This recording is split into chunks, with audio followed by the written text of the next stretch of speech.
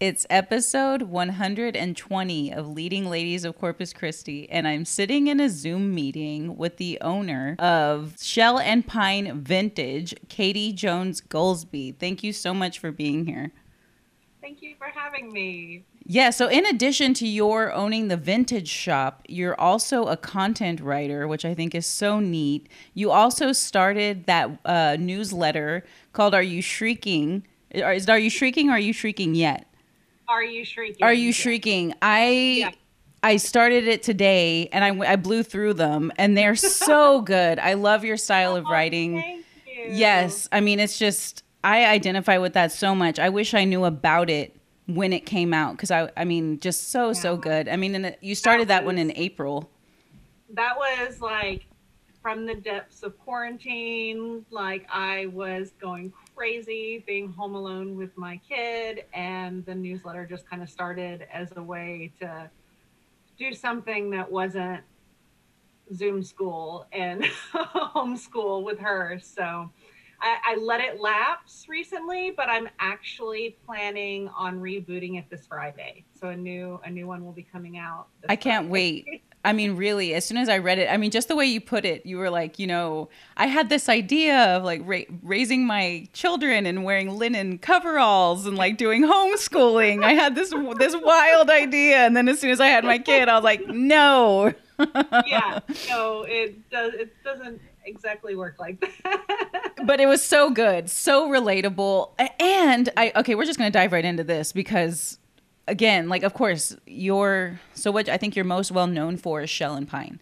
And the way you curate your even like the most recent feature in the Bend where you set up a table place, for lack of a Mhm. better word, and gorgeous, right? And then you see, if you dig a little deeper, that you are just a kick-ass writer, and not only can you curate a beautiful table setting, you can curate. I mean, I'm gonna call it a blog. I know it's a newsletter, but in my mind, it's a Yeah. blog.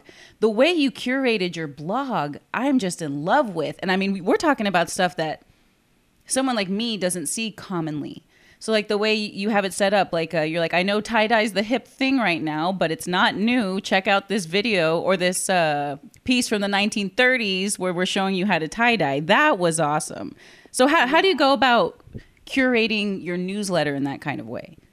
Well, I like to call myself a Jill of all trades, master of none. I love so many different types of information and literature and art and interesting gossip from just so many different things. And they all just kind of get stored in my brain. And when I sit down to think about the newsletter, I'm like, okay, what am I into? What am I Googling this week? That I that might be something that other people would be interested in, and it could be anything from, I'm trying to think back on what I did.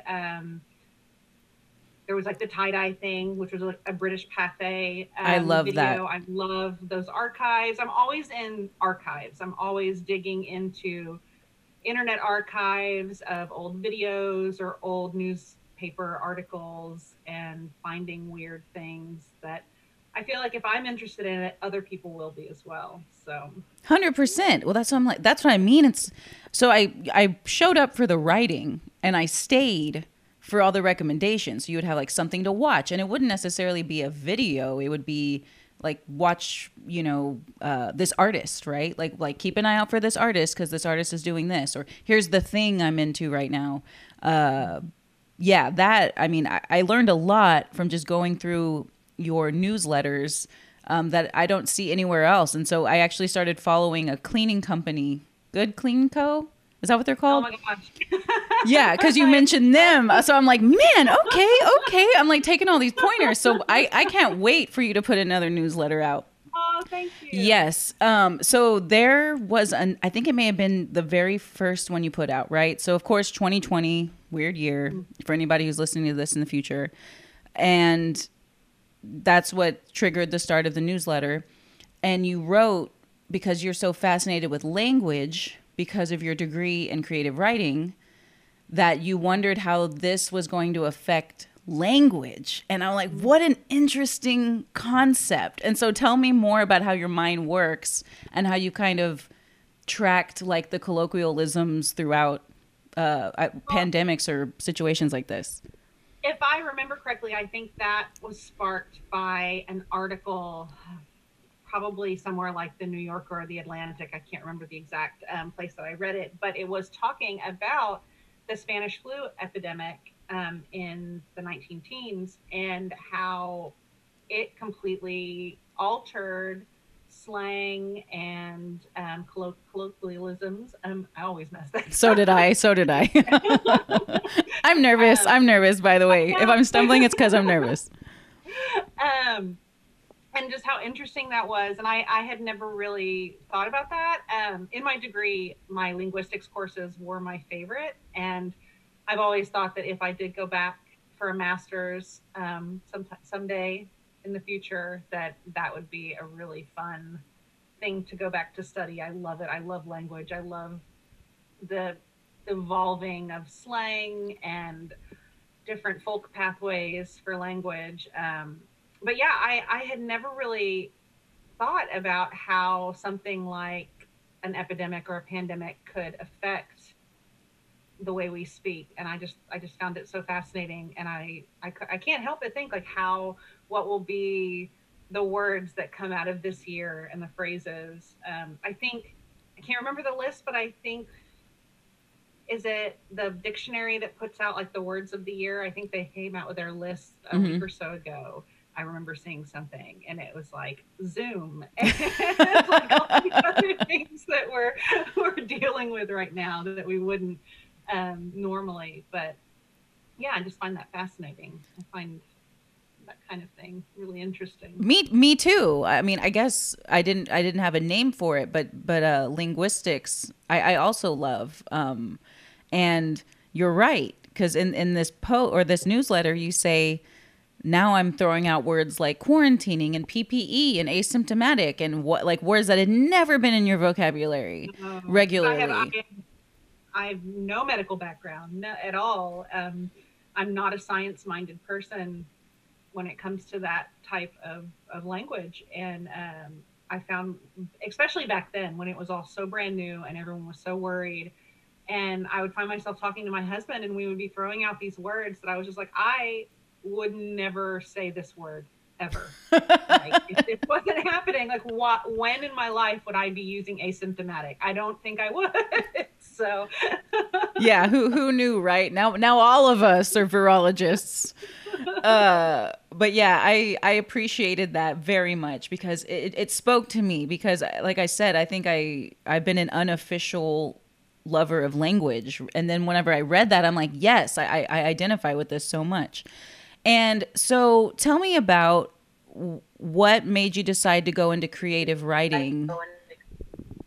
I actually started, my degree was initially in journalism, and I was studying in the UK. I was living in London, and I went to London College of Fashion. So I was studying fashion journalism. Wow. And it was wonderful, fantastic, but it became apparent pretty quickly that I didn't really want to write about the things that they wanted me to write about. I preferred writing more about like the social constructs of fashion and how it affected cultural movements and things like that. And they really wanted me to be like, look at these shoes that are coming down the runway. So it became really clear pretty quickly that it wasn't really what I wanted to do. So about 2 years into my degree, and in the UK, a bachelor's is 3 years. So more than halfway through my degree, I decided that I needed to change. And so I came back home to Houston and transferred to the University of Houston into their creative writing program. Because I figured if it wasn't journalism that I wanted to do, let's give literature a try. And pretty quickly changed my specialization to poetry. So my degree is actually in poetry, which is bizarre and absolutely useless. You think? But I think as a lover of language, That's a talent to me, right? Like not everybody can write a poem, or I mean at least a good poem. I think anybody can write a poem, but to really get Right. the point across poetically is a talent. And so why the emphasis on poetry? I love poetry. I think it came back a lot to my love of language. I By the time I entered that degree program, I was quite a bit older than all of the other students, and I found pretty quickly that um, I really enjoyed like stripping away language and really narrowing down to saying things in the least amount of words, and that's not usual in a creative writing degree, Mm-hmm. especially at a bachelor's level. You usually get very flowery prose, and it can get a bit. So I poetry was kind of where I found myself at that time. I wanted to really create work that was fluent in as small packages as possible, and it's helped in, but I mean I can't get a job with it. So it was never it was it's not useless, but it was definitely kind of one of those, let me get this liberal arts degree that's really not going to be worth much. Oh, but still, I still think it's great that you went for what you wanted to go for, despite, society's view on what kind of job you would get, or what kind of pay you would get. Because, I mean, I was there, right? Like, ultimately, I wanted to go into writing, and my parents did that. There's no money in that, and I didn't. And I wish I did. I really do. I wish I had gone for writing or English or something. I was really lucky that this is kind of a double edged sword. I was pretty wild as a teenager, and by the time I hit college, my parents were just happy that I was doing a degree. They were just like, whatever you want. See, Just you did it right, Katie. cool. You did it right. Drive your parents a little crazy, so they'll just let you do what you need to do as long as you choose a career. You're good. They were just like, yeah, this is fine. You just keep doing this. That's fantastic. I want to go back a little bit to your going to school in the UK, because I saw that you actually went there fairly recently, like within the past year with your family, and all the Yeah. places you hit up, and you sounded so familiar with it. And so how long were you living there, and what makes you want to keep going back? I've actually lived in the UK twice. My dad was in the oil industry, so we lived in Aberdeen, Scotland when I was a kid. So Scotland is above and beyond my favorite place on this earth. And so we wanted to take our daughter. My husband and I, about 10 years ago, had done a big backpacking trip and had spent a lot of time in Scotland. And he absolutely fell in love with it too. So this year, our big trip was we were going to take our 6 year old. It was going to be super fun. And it was an amazing week. But we flew in the day the travel ban came down. So we made it in right under the, That's so it was an terrifying. experience. It was definitely an experience. Jeez.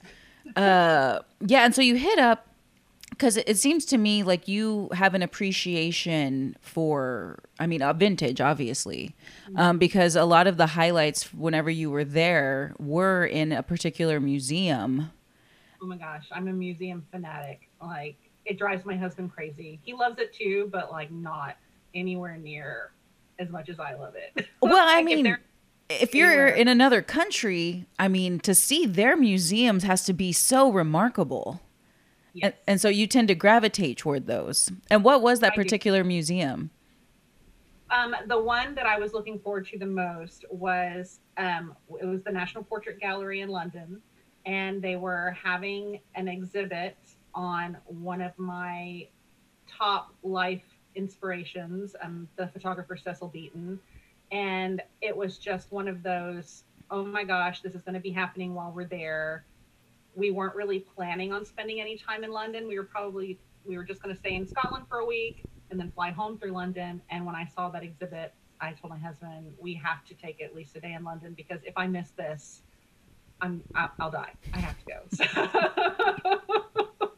So luckily he knows how it goes. So we did that, and I'm so glad I did because within a week of us seeing it, it opened the week before we arrived. the exhibit did, and within a week of us leaving, all the museums in Britain shut.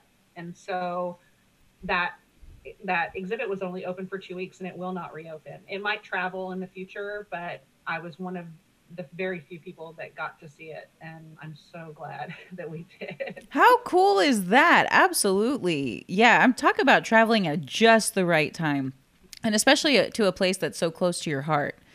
And so, when you were going to school in the UK, you said you realized that fashion journalism wasn't really what you thought it was in terms of what you wanted to write about.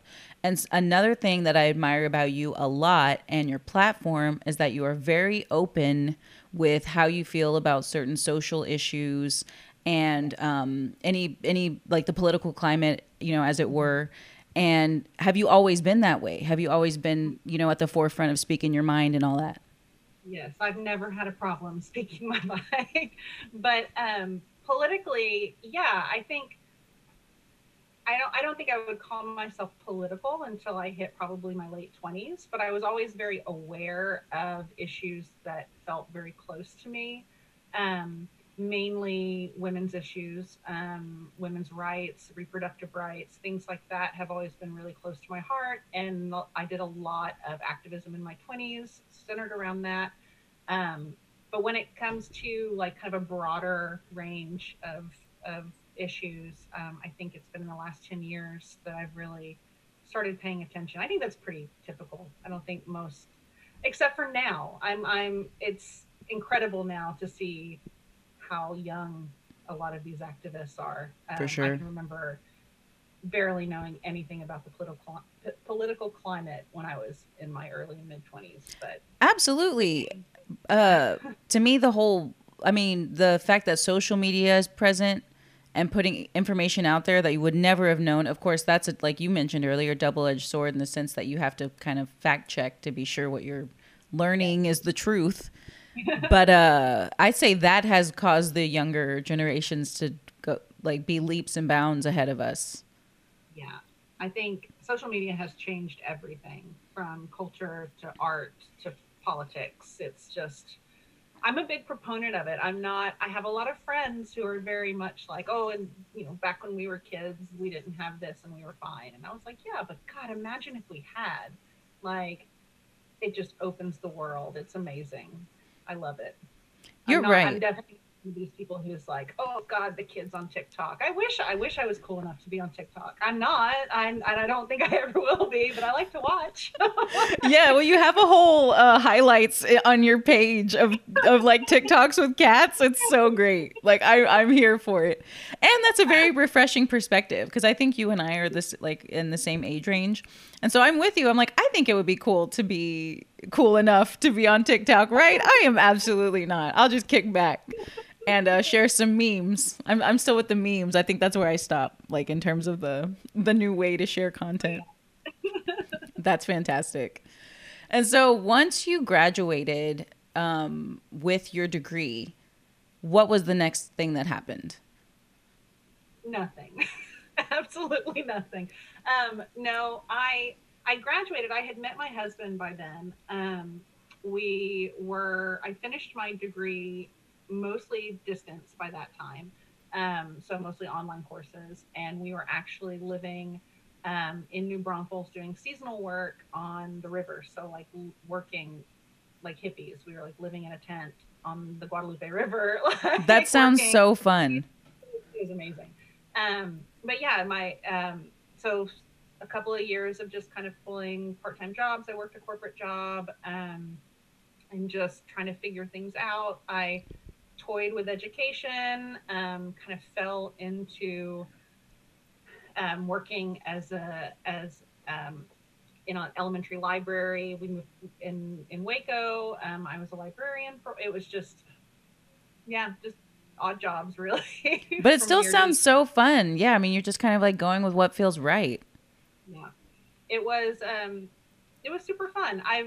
I've never found anything other than selling vintage that has lasted for longer than a couple of years, or for I've just I couldn't stay in one space. And especially with a writing degree, your choices are pretty limited. It's either teach or go back to school or write the next great American novel, which wasn't really going to happen in my my late 20s. But It could now.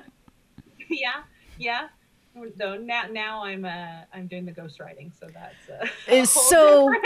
cool. So cool. I'm glad you brought that up because so had you been doing any sort of freelancing? Because you mentioned that you had jumped back into the content writing Yeah. recently. So through all of this, through all of me trying to figure out what I was going to do, I did some freelance work for local publications in Houston. I interned at a couple of magazines, and um, I have I've kept connections in the fashion world from my school course there. I still have a lot of friends that work in New York and London, and I've done things for their type of. Some of them have had blogs over the years and publications and things like that.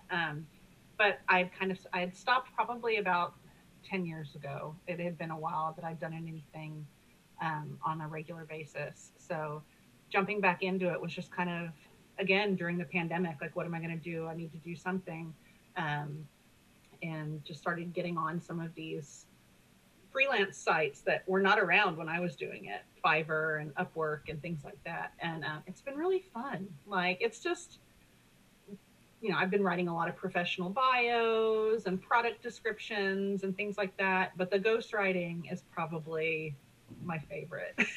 Yeah. I mean, obviously, since you're a ghostwriter, you don't want to divulge too much information, but you're like, It's hilarious. I'm writing Amish romances. okay, all right. Tell me, what does that mean? Is it a lot of like old school courting, Like what is that? Okay, so I found the job on Upwork, and it was we're looking for someone to ghostwrite just as many, like, just churn out these like 15,000 word novellas about, in Amish romance. And I was like, what the hell is an Amish romance? And so I Googled it, and it's like, it's just basically, it's in the Christian kind of religious, conservative religious, like genre of fiction. Um, and so I was kind of like, okay, kind of read up on it a little bit, looked at a couple of free ebooks, and so just like threw together this writing sample and sent it. And the lady got that, and I thought the writing sample was pretty tame. Like I mean it was a romance, so I'm trying to write something for a romance, and so it's like literally I think they like looked at each other. Yeah. And the lady got back to me and was like, "Oh my gosh, I love it. Have you written anything like this before? The only thing is like it's too sexy." And I was like, That look was too smoldering, Katie. and so they were like, it has to be, I think her words were, it has to be pure as the driven snow. Like it has to be completely like, they're not even allowed to like think about anything, sexy or whatever. Wow. So it was very, I was like, oh, okay. So I said, well, I mean, I'll try, I'll see. And I wrote one and they loved it. And actually am submitting the third one today. So tonight I'll submit it. So. Okay. No, this is so cool for a lot of reasons because they're essentially giving you free reign, right? Or do they establish the characters? Well, they send me a plot. So Okay. they send me a plot outline, which can be anything from just like a word dump, by chapter with the plot line.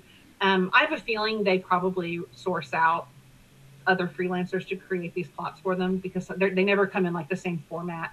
But it's just like a general plot, and then I have creative leeway to kind of like fill in the blanks and create the characters and those type of things. And so it's actually so fun because I've always been like paralyzed to write fiction. Like I've written fiction since I was a teenager, but I've always been kind of paralyzed to write anything that I felt like might be worth anything. So this is really good practice, kind of filling in these plots. And I'm hoping eventually to kind of gain some confidence enough to where I'll be able to write. I'm actually considering writing my own damn Amish romances and putting them on Amazon. That's what I'm saying. People will scoop this shit up. People love romance in any capacity. And what I think is also super cool about what you're writing is that you absolutely have to get creative in how you're describing the interactions between these people, Yeah. because it's not your cut and dry, we're going to hold hands, we're going to kiss, we're going to go to bases, Yeah. whatever the bases are. You know what I mean? Like this is different. And I mean, I want to read it. It involved a lot of research too, because like obviously not Amish, so I was just like the only thing I know about Amish are like some really terrible like Lifetime movies from like the 90s. Like I have no clue. And Rumspringa, which like every secular person knows about. Yeah, so I watched when I got the job, I sat down and I found this old like 1980 something PBS documentary on, you know, the Amish, and like sat and watched it and read some, you know, like read some other kind of, I actually bought a few other, you know, Amish romances and read, and was like, okay, I think I can do this. And so far they've really liked it. So I have a feeling, because I haven't asked to see that, like when they're going to be published or under whose name or anything. I just know the name of the publishing company.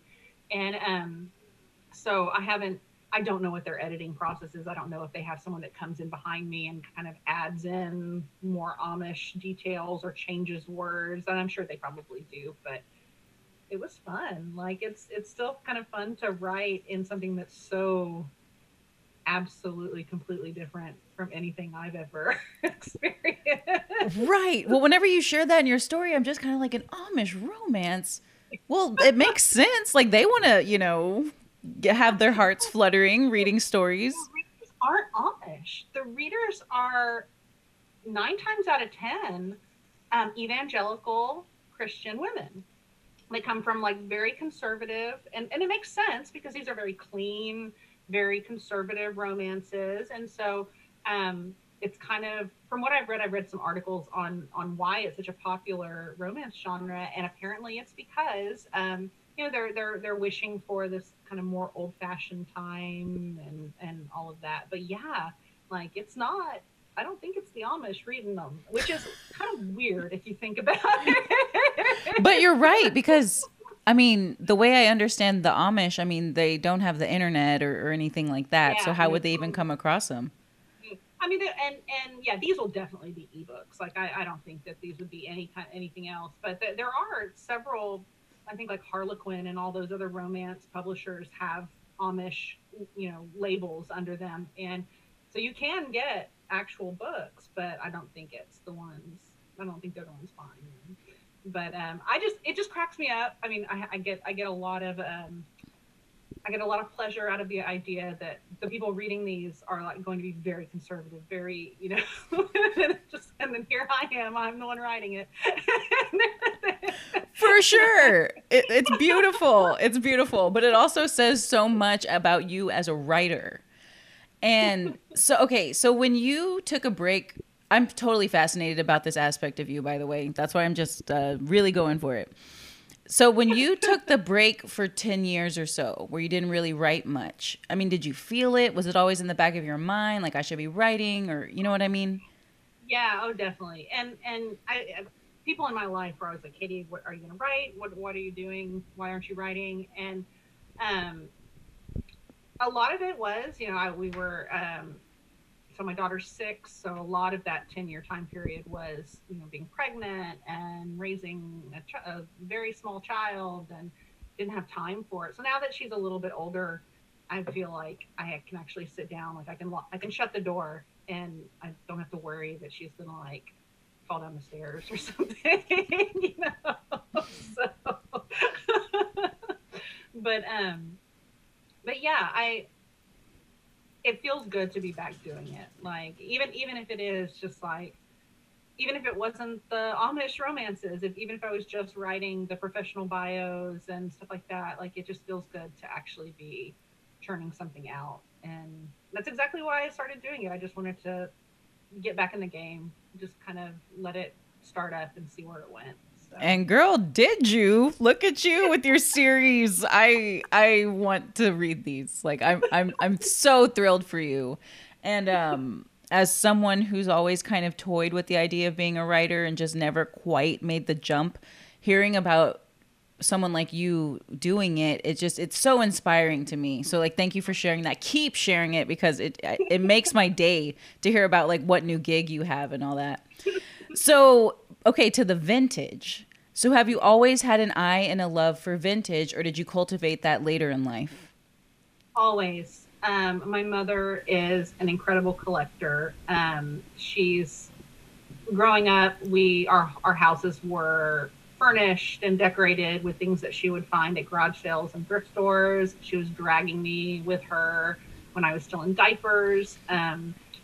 The Our local Salvation Army in near Hobby Airport in Houston, they knew us so well that they would take me behind the counter while she shopped and save baby doll clothes for me and send us Wow. Christmas cards. Like it was just something that I always did. And when I was a teenager, it was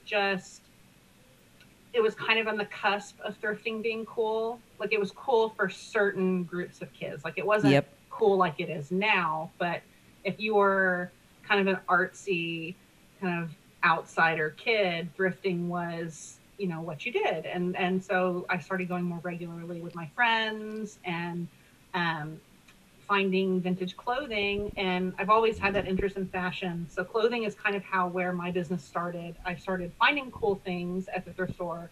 And this was in like the mid 90s, and eBay was like fledgling. It was so, and I can remember making my first sale on eBay and being like, holy shit, I spent 50 cents on that and I just sold it for $50. So there Wow. is something here. Like this is something that I could do. And so I did. I did it through high school and college. And it didn't really become like an actual way of generating income until my husband and I were doing the seasonal work. And it was just like an extra way of bringing in money. And yeah, it just kind of went from there. So, and eventually, as I got older, it shifted from clothing to home decor because that's kind of where my interests shifted. And now it's kind of shifting to both. So it's always kind of changing whatever I'm interested in at the time. I love that, because yeah, it's constantly evolving. But what I think is even cooler is that you've been doing this since you were a kid. I mean, you were turning it around. I mean, so have you always been an entrepreneur in spirit? It sounds like it. Yeah, well, I think that was a big like wake up call for me. I must have been like 15 or 16 the first time I sold something, and it was very much like I don't have to go work at the yogurt shop where all my friends are working. I can sell this stuff and make just as much money as the part time job that my friends have. And I mean, I did. I worked part time in high school, but it was very much like I'm good at this. This is something I can do, and it also kind of feeds into all the stuff that I'm interested in. So whether or not like in high school, I was really into like 1970s fashion, and so it was all like 1970s band T-shirts and jeans. I was really into like Levi's bell bottoms and stuff like that. And I'm the type of person when I get interested in something, I learn absolutely everything I can about it, down to like what type of stitching is used, to the silhouettes, to Wow. fabrics, to who's designing the fabrics, this kind of stuff. So it was like an outlet for the much nerdier aspects of my interest. Yeah, but I mean, those are the kinds of skills that make you successful in what you're doing now. Not to mention, bring up the newsletter till the day I die. That newsletter, because it's just what you just said describes how you curate your newsletter perfectly. Because I mean, you're putting links for things and price ranges for different coasters made by different people with like similar patterns, kind of stuff. I mean, those are the kind of blog, I keep calling it a blog, but those are the kinds of that's the kind of content people want. Kind of like a catch-all where everything you need to know is there.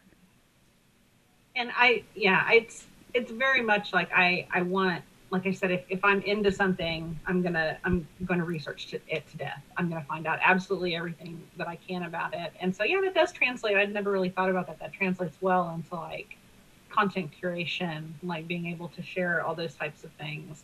Um, but yeah, it also I found in selling vintage, especially when it comes to like decor and clothing, um, knowing those things about the items is giving my customers confidence. So they know, like, I mean, there's so much vintage out there now. It's such a huge industry, and which is amazing. I love it. I love that there's like a niche for everyone, for every type of interest and style that you have. Um, but customers can feel very like, oh my gosh, there's just so much stuff, and Yeah. how do I know if this seller is, pricing their items fair? Like, it becomes this kind of, and so I feel like if I have that knowledge in my back pocket and I'm sharing that, then I'm giving them more confidence that the item that I'm selling is something worth them spending their money on. So it's kind of like, I want to pass that knowledge on. I'm very much into like the idea of a unending chain for these items. Like, every person that it goes to, it's a new link in their chain, and I want that information to go with them. So I love that. Yes, because you're totally thinking about it from the perspective of the customer. Because as somebody who's very interested in vintage, I'm overwhelmed because of what you just said, because there's so much out there. And how do I know it's good or a good deal? And, yeah, that kind of stuff. So I love that you're keeping that yeah, in mind whenever you're looking after your clients. I have to remind myself that not everybody is as into old stuff as I am. Like, they might be into it, but they might not just be as like immersed in it. And that can be difficult because I am, and we are. Our house is completely decorated and furnished with it. A huge percentage of my wardrobe is secondhand.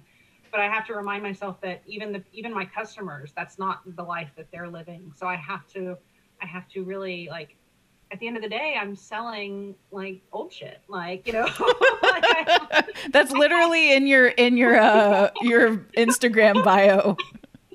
I have to tell them why it's worth them spending their money. Not just because they like an item, but if they're gonna, spend the money that I say that this is worth, then they need to know why. And I so, but again, 90% of it is because I just like to research. So I just like to Well, you're learn just new having stuff. a badass time by the sound of it. I mean, I'm in awe of you and what you do and how much you love it. That to me is so powerful and definitely inspiring. And so, when did you decide to go full on? I'm gonna, start a shop and do this regularly. When we moved to Rockport. So we moved to Rockport in, I want to say, 2015. Um, and my daughter was still very young. My husband was working full time. I, for the first time in years, had nothing going on. I was just raising my daughter, and so I started again selling vintage. We would go picking, and um, in Rockport, I was just like, commercial rent is cheap. Um, there's a storefront. Let's do this. And we opened the shop in um, February and had to close it because of Hurricane Harvey in August. So it was like a flash in the pan, but it was so fun and so eye opening. Like, it had been a dream for so long to have my own space, and I had a blast with it. It was so much fun, but it was also a lot of work. Mm-hmm. And when we had to shut it down, I spent months agonizing over whether I should reopen, what it was going to look like, where we were going to do it, because we didn't know if we were going to stay in Rockport after the hurricane. Um, and finally, just my husband was just like, Katie, like, do you want to do this? Do you want to open a shop? And I was like, what? I don't know. I don't know if I want to reopen. And so I didn't. Like, it was just, so it all became online, and then it just snowballed from there. Like, a lot of it, I think a lot of it had to do with just how amazing this community is. After Hurricane Harvey, people stepped up. Someone heard from someone that I had lost my shop, and they showed up at a market and, bought stuff because they wanted to support me. It was just like, it was Wow. that kind of word of mouth, and it was just so incredible. And I mean, coming from Houston and the Austin area, like, these huge, like, you are a small fish in a huge pond, and being vintage sellers in those kind of markets, you get lost. Like, you don't have that kind of support. Like, you might have some followers, but it takes a lot of work to get that kind of support and customer base. And it was happening so fast here, and it just shows that Corpus is just incredible in that way. Everyone just really supports small business here, and it just blew me away. So when we decided that after about a year, after the hurricane, like we just couldn't do it anymore. Our entire lives were commuting into Corpus. My husband was commuting. My daughter was going to school in Corpus. So we sold our house and moved into the city and never looked back. Like, we love it. It's been great. So yeah. That's that's a hell of a story. And thank you so much for sharing. Because I've been wondering this myself, because I'm like, man, Corpus really is, so all about supporting small and supporting local. And are other cities like this? Like, I feel like I don't hear about it really. And so it's cool to hear that from your perspective, like, while there's the support, the market's just so saturated that it's just not quite like it is here. And they're so divided. So like in Houston, it's very much like, if you're supporting small businesses, you're supporting the small business that's in your area, like in Katy or Kingwood or wherever in part of Houston. But here it's just everyone. We're small enough to be able to just across the board, everybody's like paying attention to what businesses are open, what restaurants are opening, who's collaborating with who. It's incredible. Like I think places like Houston and Austin wish they could have that kind of ground, that movement beneath small business. And I don't think they do. I think it's a totally different, vibe here. Everyone's really into it. So. Yeah, I think that's part of it, right? I mean, we're just so hardcore that we're going to support our local makers and creatives and shop owners. And I'm thrilled that we are like that, because I'm born and raised from Corpus. And I remember when, it was mostly chains, you hardly saw any small businesses anywhere. And then, of course, we didn't have social media. And so even if there was someone really cool, the odds of your finding out about them if they weren't in your immediate vicinity were low. And so now, thankfully, because of, everybody shouting from the rooftops, check out this, check out that. What has she got going on? Then I come to see, people like you, and then the amazing things you're doing. And then like that spread you did in the Bend with the Table It, I think was the name of the piece. And they did the 4 different styles, and yours was so awesome. And so tell me about the inspiration behind yours, because something that I loved about the excerpt, whenever they talked about your particular setting, is that you essentially say, like, don't worry so much about the rules. Like, do what feels right for you. That's kind of the way I live my life. Like, don't worry so much about what people tell you you're supposed to do. But I will say, and this kind of connects, but this is a nice little connect back to writing. One of the things that I love about poetry is that poetry has a form, it has rules. And one of the lessons that my professors would kind of pound into us is that you have to know the form and the rules to break them. So like if you're going to write some incredible experimental poem, you have to know the poetic forms to be able to completely twist them and break them. I love that. I can remember being like, 26 years old, however old I was, and just being like, like, oh my God, that is just what? Like, I want a tattoo of that, like that's like, and it's always stuck in my head no matter what I do. And so I love when it comes to like table setting, like I research the rules, I know the rules, but I don't use all of them. I may not use any of them. But knowing that background, knowing kind of like the history of where things go on the table and the history of textiles on the table, and kind of helps inform you when you do something completely different. Does that make sense? Yes. I feel no, it's perfect. You have to, your professor said it perfectly. You have to know the rules in order to break them, or know the forms in order to break them. And that definitely just fell on me right now. I just wrote it down because I'm like, that's great. It was like a life-changing moment for me. Like that I've always been, I don't want to say a rule breaker. I haven't always been a rule breaker, but as a kid and as a teen, I was very much like like I would push against rules and what I was supposed to do. I grew up, I grew up in an area that was very like suburban Texas. It was very like, this is the kind of life that you're going to live. These are the kind of cars you're going to drive. And I was very much, nope, I'm not doing that. I refuse. And going to college and learn, and someone telling me that, saying like, you can break the rules as long as you do the work to do that. I was Exactly. like, holy shit.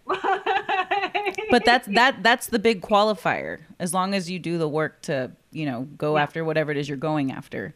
That's huge because especially right in terms of, and I'm thinking about it more in like life in general. I mean, especially as a woman, there's certain expectations of you. And to hear anybody say, I mean, even if it's for something like setting a table, being like, it's not that serious, do what feels Yeah. right. Don't Have worry fun. about what you're supposed to do. Yeah, everything should be fun. Everything, like, what's the point of setting a table if you don't love it? If you don't love the way it looks, like if you're setting a special, like, I mean, obviously, like, if I'm setting a table for my kid and we're just eating lunch, then it's like, here's your paper plate. I don't care. Like, it's not like, we're not like eating on like China over here. Like, but if I'm gonna take the time and energy to like make something pretty, then I want it to be something that I love. And I'm a big proponent of like using beautiful things, and not being precious about them. And so I want to use a fun tablecloth or a beautiful tablecloth, and I want to use glassware that that has a story behind it. Um, but I don't want to follow like the Emily Post guide to etiquette. Like I'm not gonna. Well, you don't seem like the kind of person that would. You know what I mean? Like I you have do the what Emily feels right Post, for you. but I'm not gonna. It's not. I'm fascinated by rules. And I think that's pretty typical of people that like me. We're fascinated by rules. We're fascinated by like the reasons behind things. Um, that doesn't mean it's going to be my reason, but I like learning that kind of stuff. I like learning why. Why am I supposed to put the salad fork here and not here? Like this is getting messy metaphors with all of them. Like, Well, table but setting, it's but it, things, but you're right. Yeah, well, I it's mean, like, people will be following certain, like guidelines and just doing yeah, it for the sake of doing it without really understanding why. And I yeah, love that you're really like yeah. going in deep and really figuring it out. I And feel also with an understanding, there's also a better appreciation for these things.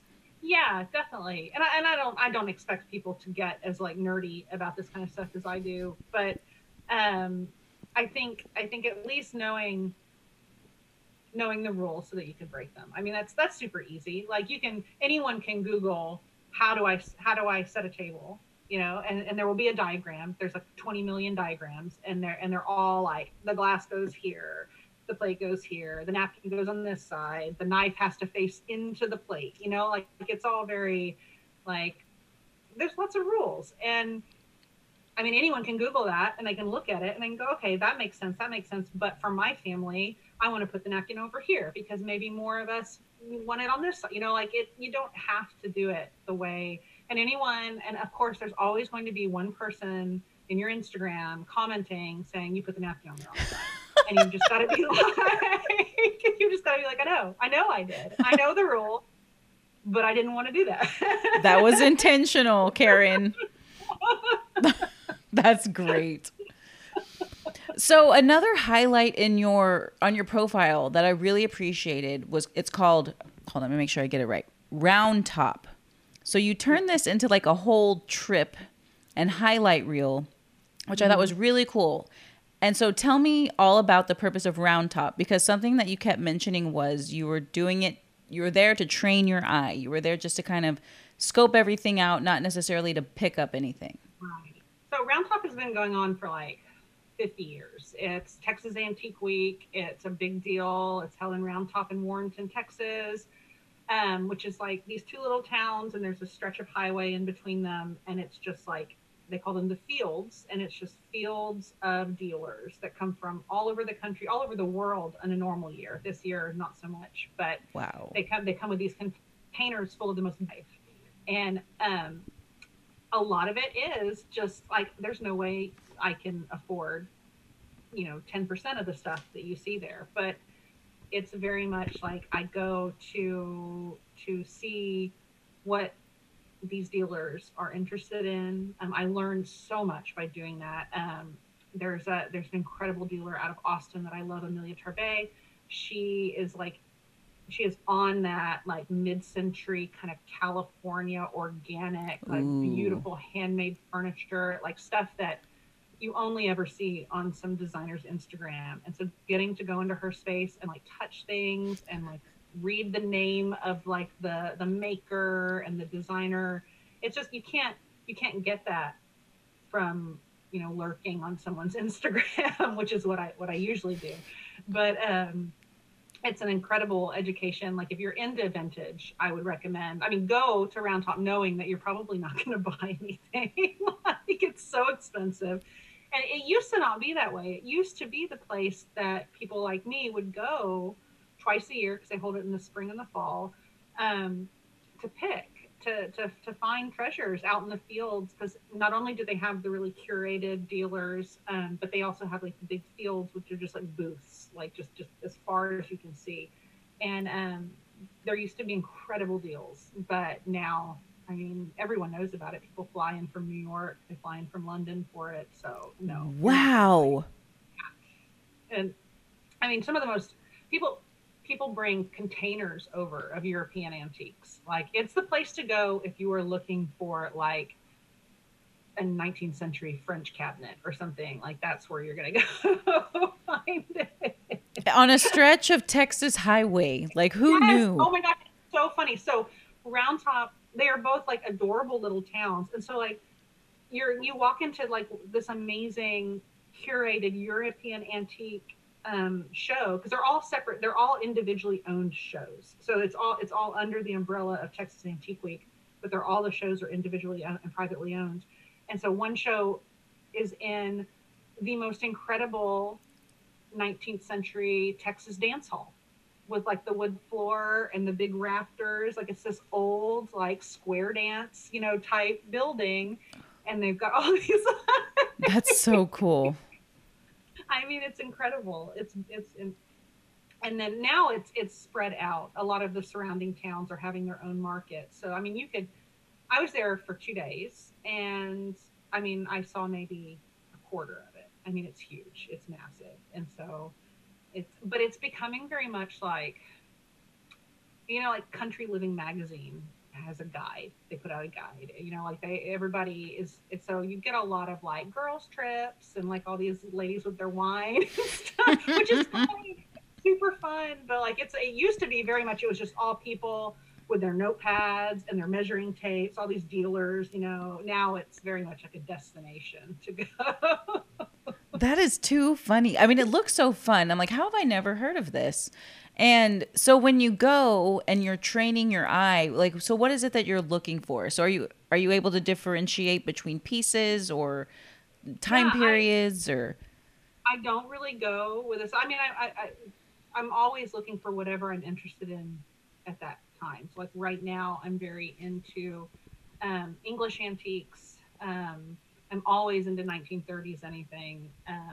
So I go, and it's just a way to like touch and see things that I wouldn't normally ever get to see in South Texas. Like if there's an incredible arts and crafts English cabinet floating around somewhere in Corpus Christi, it's in a private home. I don't get to go visit it and look at it, yeah. So it's a very much it's the best way to do that. And I try to make a point like wherever I am to like seek out those type of antique stores, those really high end.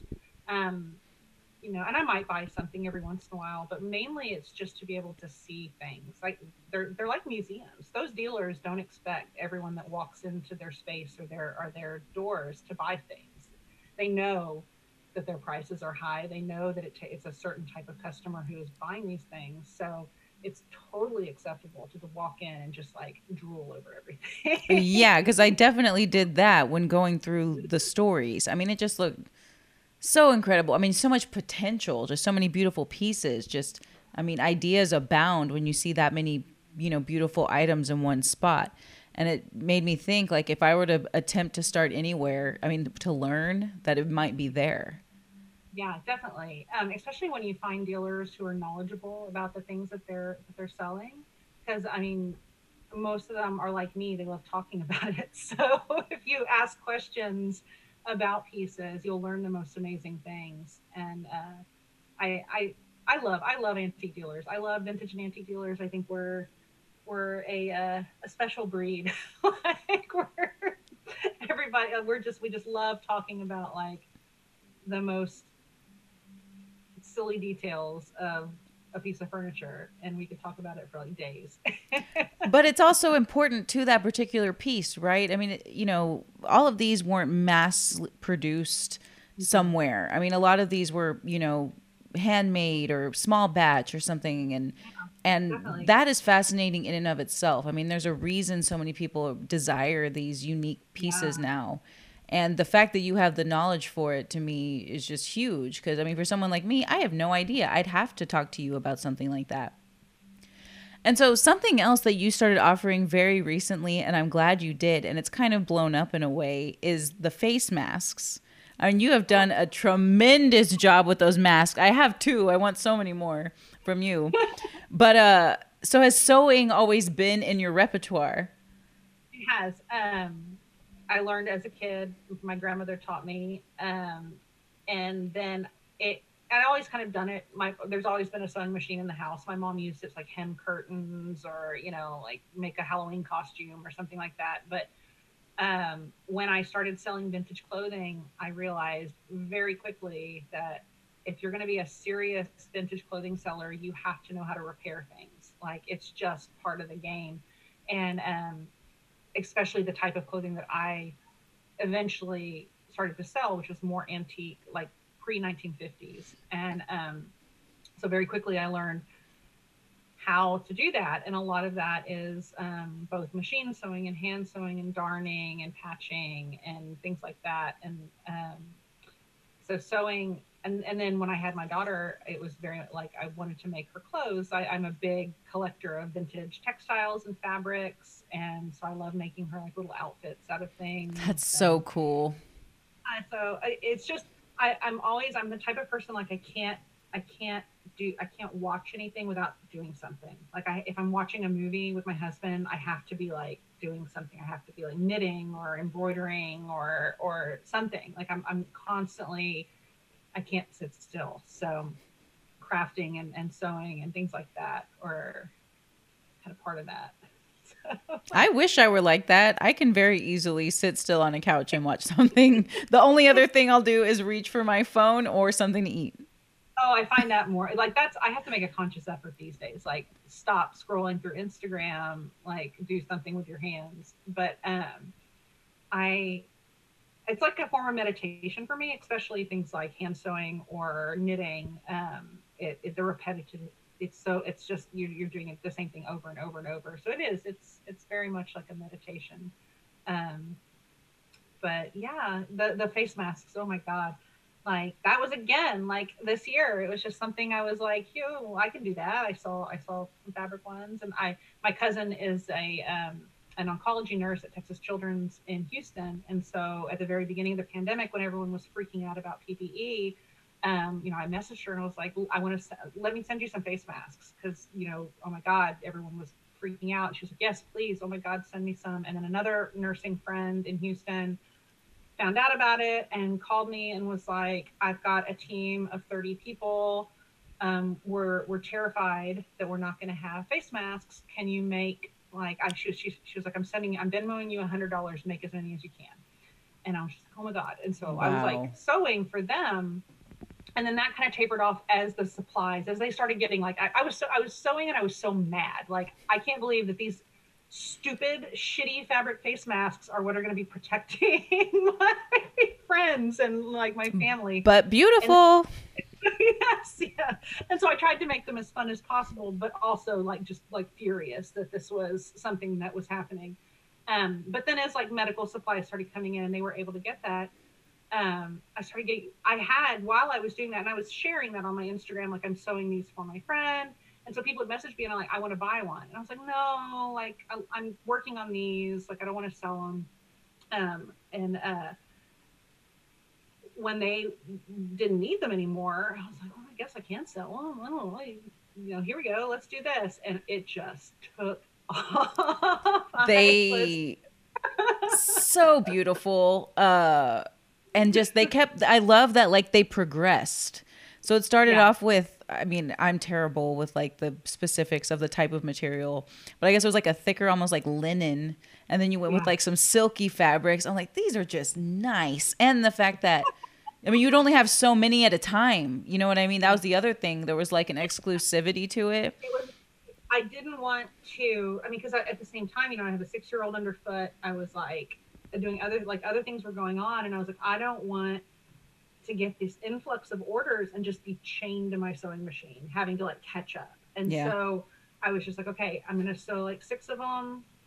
This is what's for sale, like this is how it's, and then I'm going to sew another six of them. This is what's for sale. And it worked out really well. Like people really responded to that. And I think it goes back to like, I wanted, I like things to be pretty. So even if it's like the most mundane like thing. So it's like, I've got all this vintage fabric, like overflowing in my studio. So let's use it for something.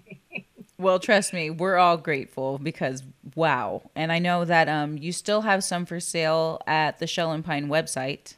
You do? In Yeah. addition to those really awesome those sweaters that you embroidered, Oh those are on yeah. there. I mean, you have vintage clothing, jewelry, books, Yeah. uh, home pieces. I mean, the Hmm. website is fantastic. And that's, is it shellandpine.com? Yeah, all spelled out, shellandpine.com. Yeah. And then Yeah. people can also find you on Instagram, of course, at Shell and Pine. At Shell and Pine. And then here locally, I have a booth at Red Crow. So that's where, like, physically people can go and look at some of the things that I'm selling. That's so great. I mean, you really are a Jill of all trades. And I am so thrilled I got to sit down and talk to you tonight. You're just Fun. so inspiring to me. I mean, the vintage is incredible, but I'm like extra, extra excited for you and your writing.